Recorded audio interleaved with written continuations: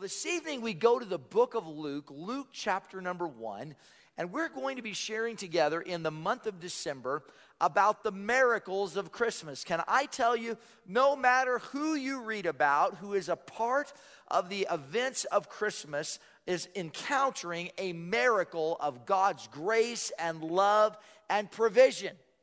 Now, not everybody chooses to receive the gift. Hello? Some folks, they are going to push it back. Some people are going to say it's not for me. But let me tell you, God is a miracle-working God, and His abundance is shown to us at Christmas time. Let's take our Bibles. We welcome those who are joining us via streaming as well tonight. And let's go to the book of Luke, starting in chapter number 1, reading at verses 5, 6, and 7. Are you ready? Let's share there together tonight. This is what it says.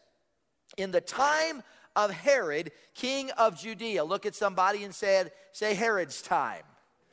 Okay, we're going to get to that in a minute. In the time of Herod, king of Judea, there was a priest named Zechariah who belonged to the priestly division of Abijah. His wife Elizabeth was also a descendant of Aaron. Both of them were righteous in the sight of God, observing all the Lord's commands and decrees blamelessly. But they were childless because Elizabeth was not able to conceive, and they were very old. Now, as you look at those verses tonight, we often, as we come to the beginning of the Christmas story, do come to the book of Luke, chapter number 1, or maybe sometimes even to Luke, chapter number 2. And often we begin by speaking about the account of Mary and the angel Gabriel appearing to her and sharing with her. But let me tell you, friends, as we think about that, there's things that happened even before that that tell us about what Christmas is all about. And this evening, we're going to open up a little bit earlier than where we maybe naturally would.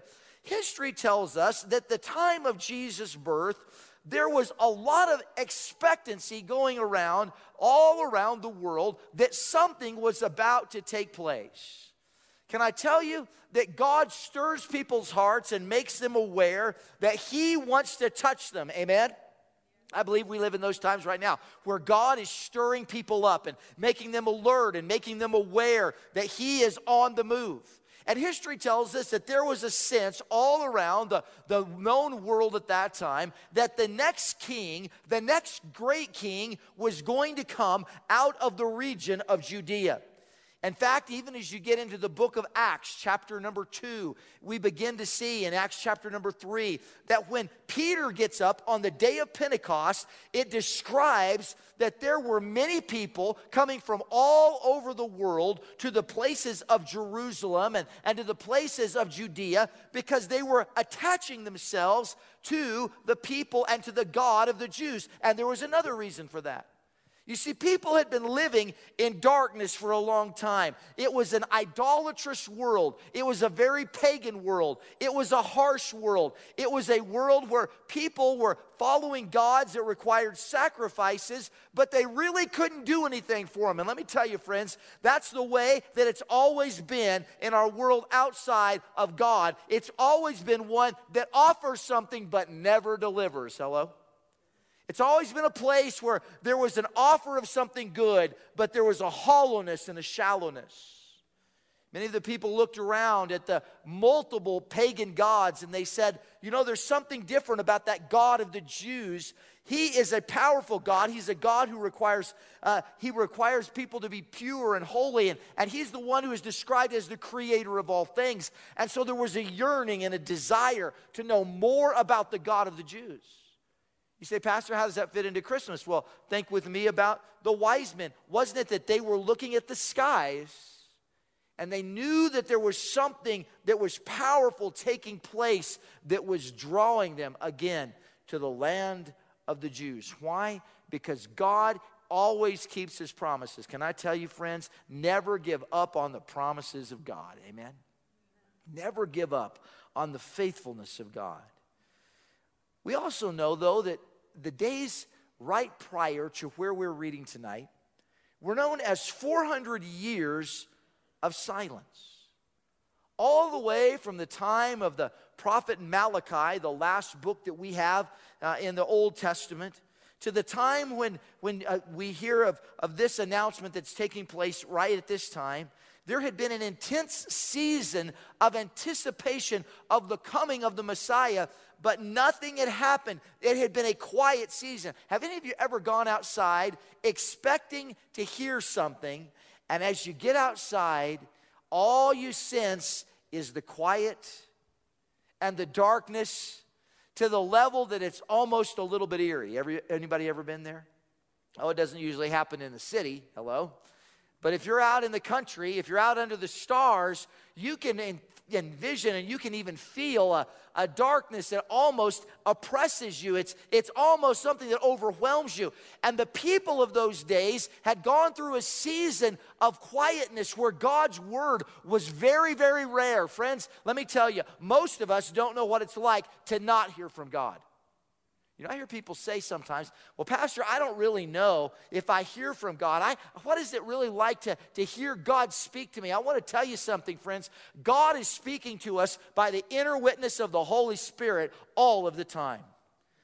Just by you being in this place tonight, can I tell you that God is speaking to us by His Word?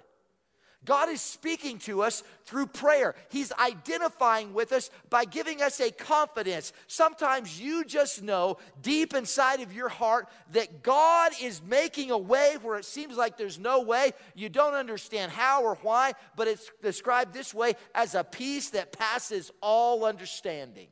Praise God for that. In the midst of this, though, I want to talk to you about the miracle of Christmas that is a miracle of great light in a dark time. So let's go back to verses 5, 6, and 7 of Luke chapter number 1, and let's read them again, and we're going to pull some things out of that passage. It says, in the time of Herod, king of Judea, there was a priest named Zechariah, who belonged to the priestly division of Abijah. His wife Elizabeth was also a descendant of Aaron. Both of them were righteous in the sight of God, observing the Lord's commands and decrees blamelessly. Look at somebody and say blamelessly. Oh, we'll come back to that in a minute. But they were childless because Elizabeth was not able to conceive, and they were both very old. So the first thing that I want you to notice just in those few verses is this truth. This passage begins by saying that it was in the time of Herod, king of Judea. Now this Herod, there's several Herods that are mentioned in Scripture, but this Herod in history is known as Herod the Great. He was a great builder. In fact, the temple that they enjoyed, much of that was built under the direction of this king, King Herod. But he was not a Jew. He was in fact a person who was an Edomite or a descendant of Esau. He was connected in some ways to Abraham through Esau, but he was not really a Jew. He was an Edomite. Some would refer to him as an Idumean.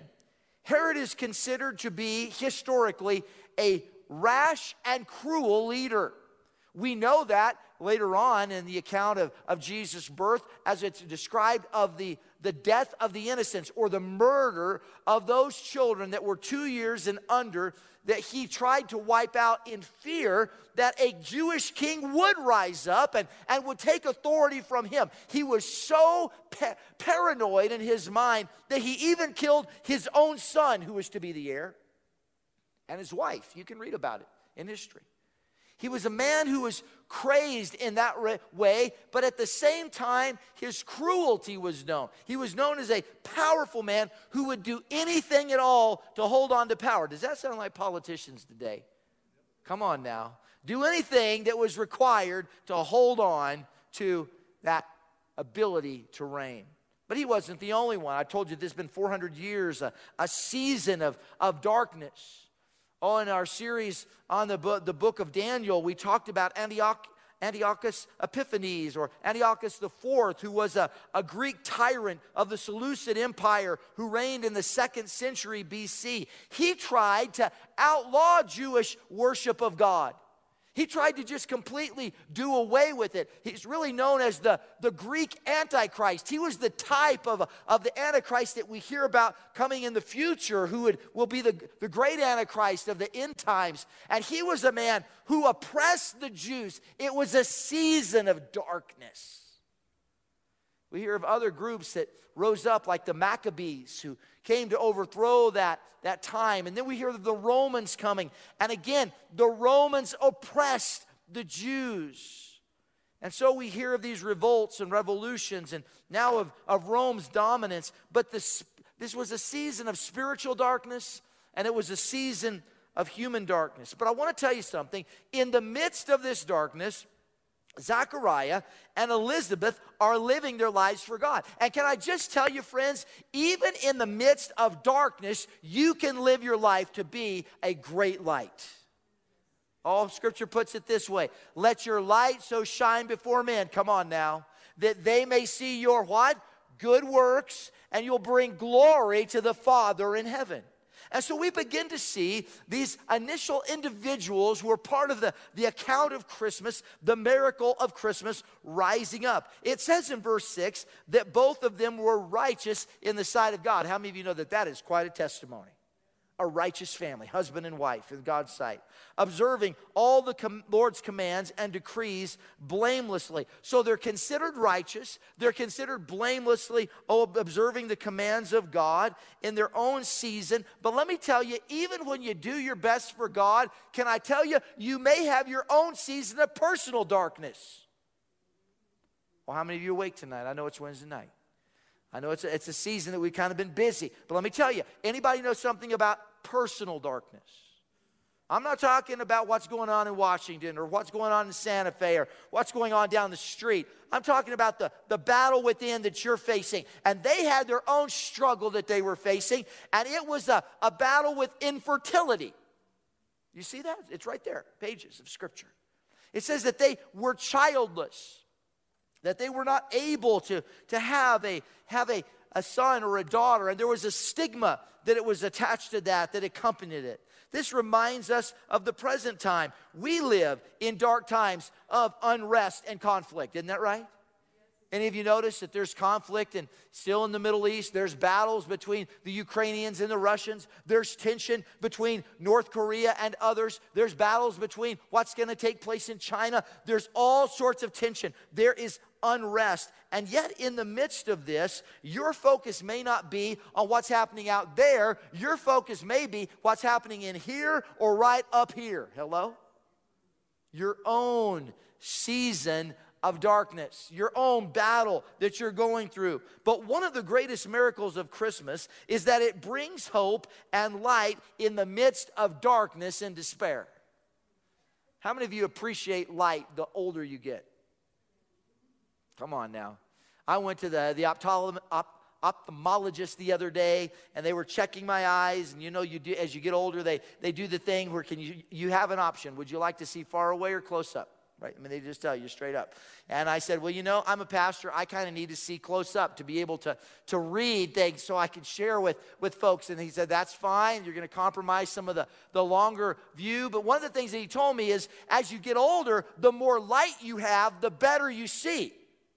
Right? True story. I see a lot of people shaking their heads saying, yes, sir. That is a true story.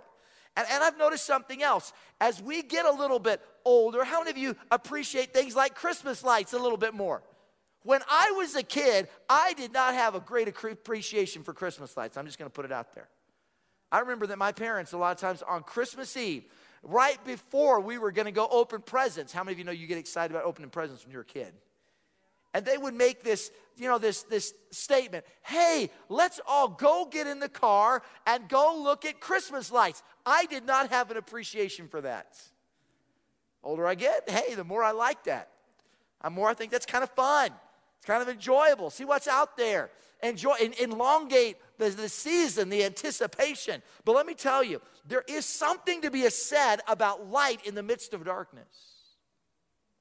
It's interesting that Scripture denotes that they were childless because Elizabeth was not able to conceive. And then it goes on and says, and they were both very old. How many of you said, that doesn't seem very nice? Come on. Don't underscore the obvious, right? They were both up in years.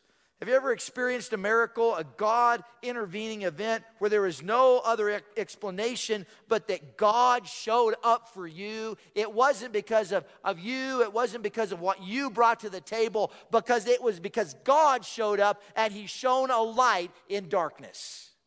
And I'm here to tell you, friends, part of the wonders of Christmas, the miracle of Christmas, is that God can shine a light into your darkness. But I want you to look at with me a little bit further in this passage. I want you to understand that Christmas describes to us God's miracles, but those miracles tend to always be surprising to us. Go to verses number 12 through 15, and then we'll even skip down to verse number 17 and read a little bit further. And it says in verse number 12, when Zechariah has gone to the temple to set up the scene, and he's doing his work as a priest in the temple. They were on rotations, usually about 2 weeks long, and he was doing his work. And now he's in the temple doing his work, and it says, when Zechariah saw him, speaking of the angel, he was startled and gripped with fear. I think this is interesting. Most of us say, God, wouldn't you show up? Wouldn't you appear to me? God, would you send an angel to talk to me? Come on, how many of you have ever prayed for something like that? Oh, I don't see too many hands, but I kind of see some smiles. Can I tell you, if God did that, you'd probably be scared to death. Right? He says he's startled, he's gripped with fear. But the angel said to him, do not be afraid, Zechariah. Your prayer has been heard. Your wife Elizabeth will bear you a son, and you are to call him John. He will be a joy and delight to you, and many will rejoice because of his birth, and he will go on before the Lord in the spirit and power of Elijah. Oh, there's a lot here. To turn hearts of the parents to their children, and the disobedient to the wisdom of the righteous, to make ready a people prepared for the Lord. Now, there's a lot of stuff we want to look at here. First thing I want to note for you this evening is this truth. God surprised Zechariah as he followed God in his normal manner. At work in the temple of God, the angel appeared. Can I tell you, God might surprise you tonight before you go to bed. God might show up in your life with his miracle even when you've been praying for it. That's something else that we can see here. Zechariah was praying for a miracle. What miracle was he praying for? The angel tells you, he says, your prayers have been answered. Your wife, Elizabeth, will bear a son, and you are to name him John. How many of you understand that points to us that Zechariah had been praying that he would and his wife would have a baby? It had been one of his prayers. So the angel shows up and says, God heard your prayer. Can I tell you, friends, sometimes you and I have given up on our prayers because we didn't think God had showed up on time. Come on now. We didn't think that God had taken notice of what we were asking for. I want you to know, sometimes we think that God is too late for our answer. Because it says that Zechariah and Elizabeth were very old. God, if you could have showed up in our 30s. God, if you could have showed up in our 40s. God, the clock was getting late, but maybe in our early 50s. We don't know how old they were, but according to this, they were very old. We probably lean to believe they were probably somewhere in their 50s or maybe approaching 60. Now, most folks understand you're not probably going to be having too many babies in that time range, are you? The only babies you're going to be having are probably grandbabies, right? And if you have a baby then, you might even make the news. Hello? It becomes renowned. It becomes remarkable. But their prayers had been heard. I want you to understand that Christmas time is a time when prayers are heard. Oh, I thought somebody'd say an amen right there. Anybody been praying? Anybody want your answers heard? Well, praise God, it's Christmas time, because that's a time when God's willing to hear and answer prayers. We see it right here.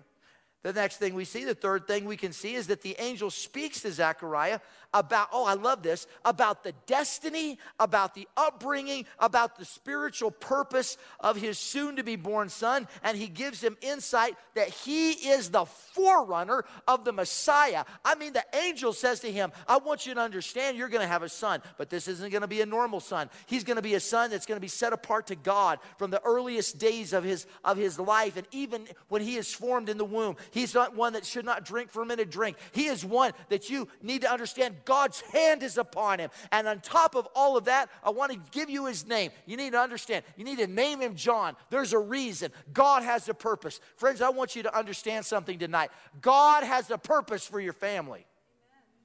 Oh, some of you finally said an amen. You're like, man, yes. God's got a purpose for my family. Let me tell you something. He begins to give him an insight. Remember, years later in Matthew chapter 17, now listen, this is a great tie-in. Verses 10 through 13, Jesus was talking to his disciples. And it says, the disciples asked him, speaking of Jesus, why do the teachers of the law say that Elijah must come first? How many of you remember that? And then it continues, Jesus replied, to be sure, Elijah comes and will restore all things. But I tell you, Elijah has already come. And they did not recognize him, but they have done to him everything they wished. In the same way the Son of Man is going to suffer at their hands. Then the disciples understood that he was talking to them about John the Baptist. Now, you have to just kind of piece this together. Can I tell you, the people had been praying for 400 years that the Messiah would come, and Malachi had told them that before that the Messiah came, that a forerunner was coming. That the forerunner was going to be coming. Listen to it. In Malachi chapter 4, verses 4 through 6, it says, see, I will send the prophet Elijah to you before the great and dreadful day of the Lord comes. He will turn the hearts of the parents to their children and the hearts of the children to their parents, or else I will come and strike the land with total destruction. That was the word. They were looking for Elijah to come back. They had an anticipation that he would come back because God had taken him away in a chariot of fire, right? Well, maybe he's just going to come back down in a chariot of fire. We'll know that the Messiah is coming because we'll see that fiery chariot. That's going to be something special. But I want you to understand that when the angel spoke to him, he tells him specifically that he is coming in the spirit of Elijah. How many of you hear that? He gives him an answer about his destiny. He says, and he will go on before the Lord in the spirit and power of Elijah. Here it is, to turn the hearts of the parents to their children and the disobedient to the wisdom of the righteous, to make ready a people prepared for the Lord. Almost matching word for word the prophecy of Malachi chapter 4. Powerful stuff. God speaks to them a light. He says to them, I want you to understand that this Christmas season is going to be powerful because God is beginning to work. In the midst of all of these things that are taking place, it's a season of victory and of hope. Has God told you something so straightforwardly that you doubted it could be? Come on now. In your prayer time, has God spoke to you something and you said, now God, I don't really think that could happen. Come on now. Complete healing. You'll save my kids. You'll help the ones that are lost in darkness find great light. Can I tell you, you're not alone if you're a doubter.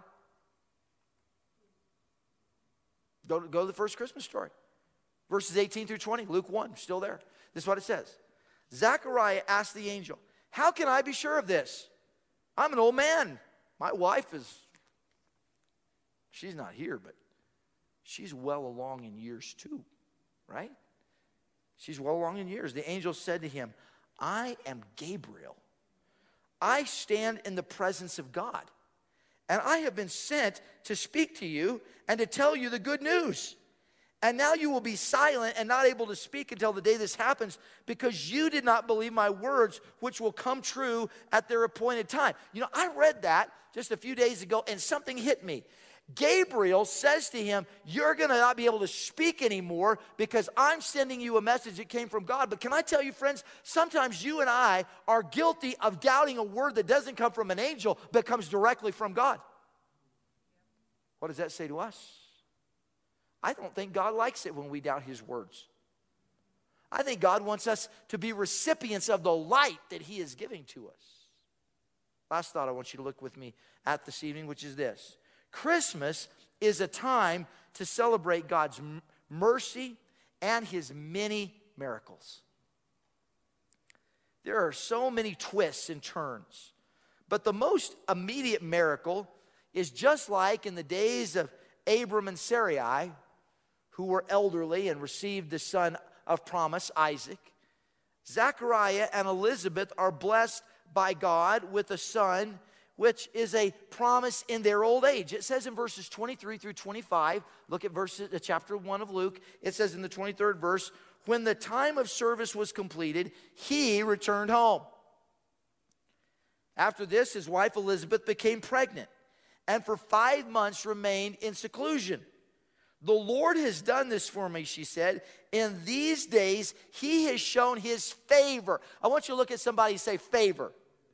You read the Christmas story and you keep hearing this word emerge, this word favor. Can I tell you that God extends at Christmas favor? Praise God. Listen to what it says. In these days, he has shown his favor and taken away my disgrace among the people. This was really the big gift that they were longing for. At Christmas time, a lot of you have either been recipients of or givers of a big gift. How many of you have ever, under the tree, you knew there were lots of gifts, but you understood that there was a big gift that was going to be given? Anybody ever been at a Christmas like that? I remember one year, years and years ago, when I was at home as a teenager, my grandmother wanted a grandfather clock, one of those big grandfather clocks for Christmas. And my grandfather ordered one for her, had it delivered, had it hidden in my parents' garage. And it was hidden there. And then on Christmas Eve night, because that's when we opened presents, everybody was opening presents. And then with a dolly, they rolled in the big present. The grandfather clock that was in the huge box. And my grandmother was astonished that, could it be? And wow, and all those things. But, you know, sometimes it comes in a big box, but how many of you know that sometimes the big present comes in a little box? Right?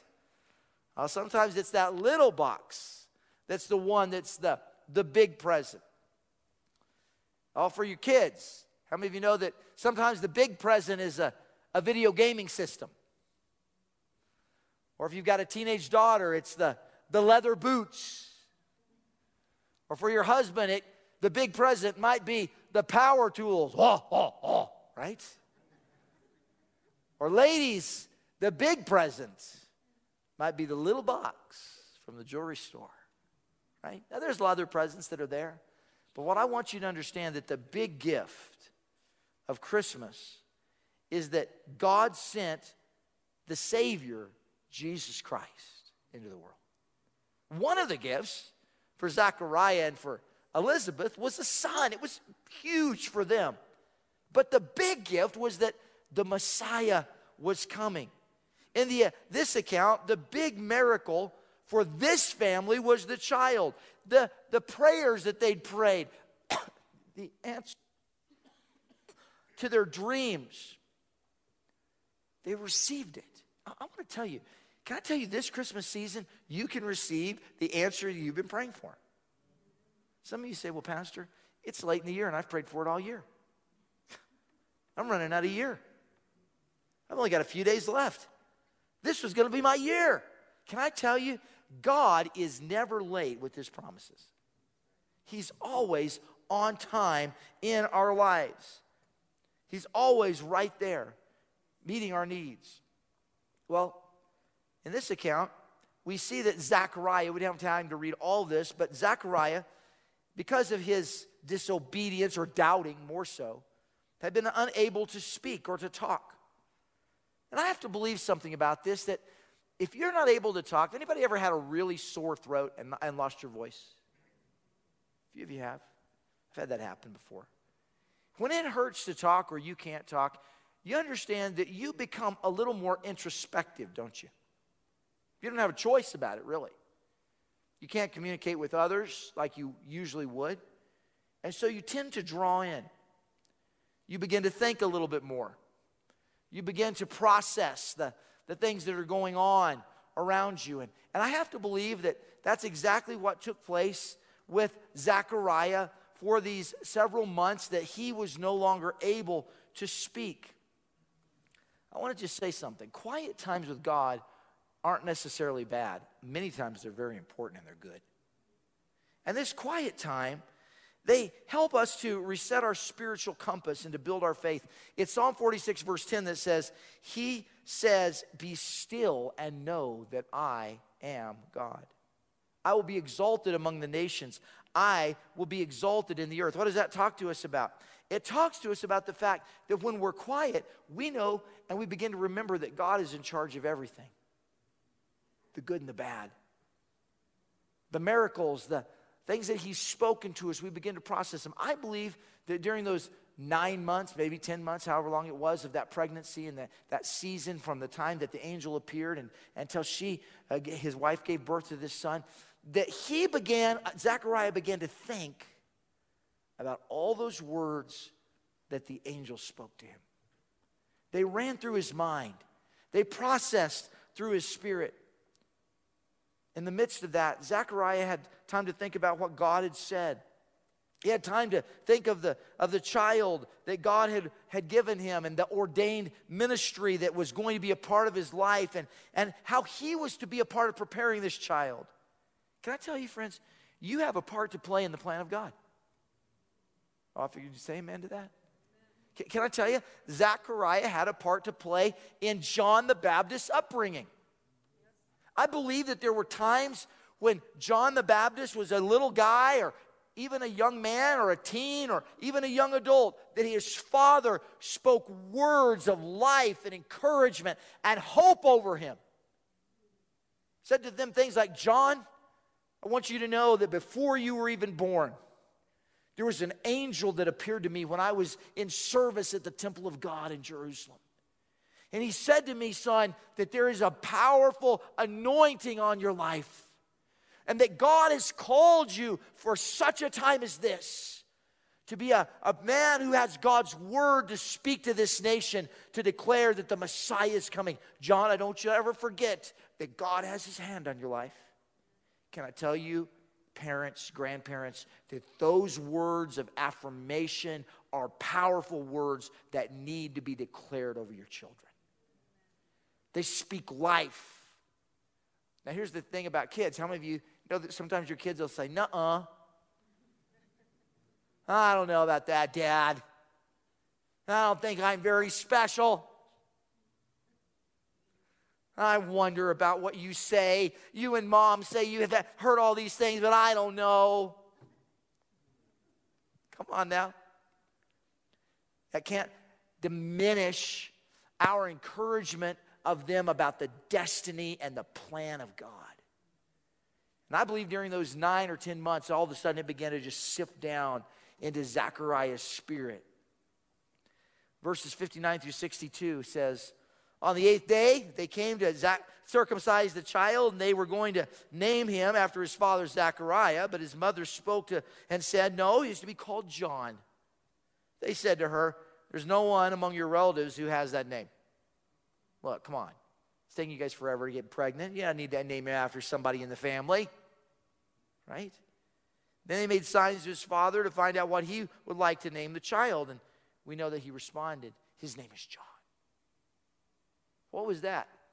Sometimes it takes us a little while to decide to become obedient, doesn't it? But after 9 or so months, Zechariah said, I think I'm going to get on the bandwagon of believing that what the angel said. Let's name him John. His father was transformed by this quiet trial, and his season of silence was something that didn't make him bitter. It made him better. And I want to tell you something, friends. Sometimes your trial will make you a better person.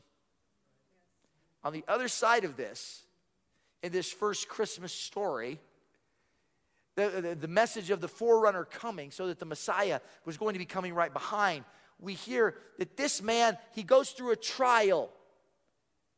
And he didn't, first thing he says, say, well, that took long enough. God, why 9 months of no speaking?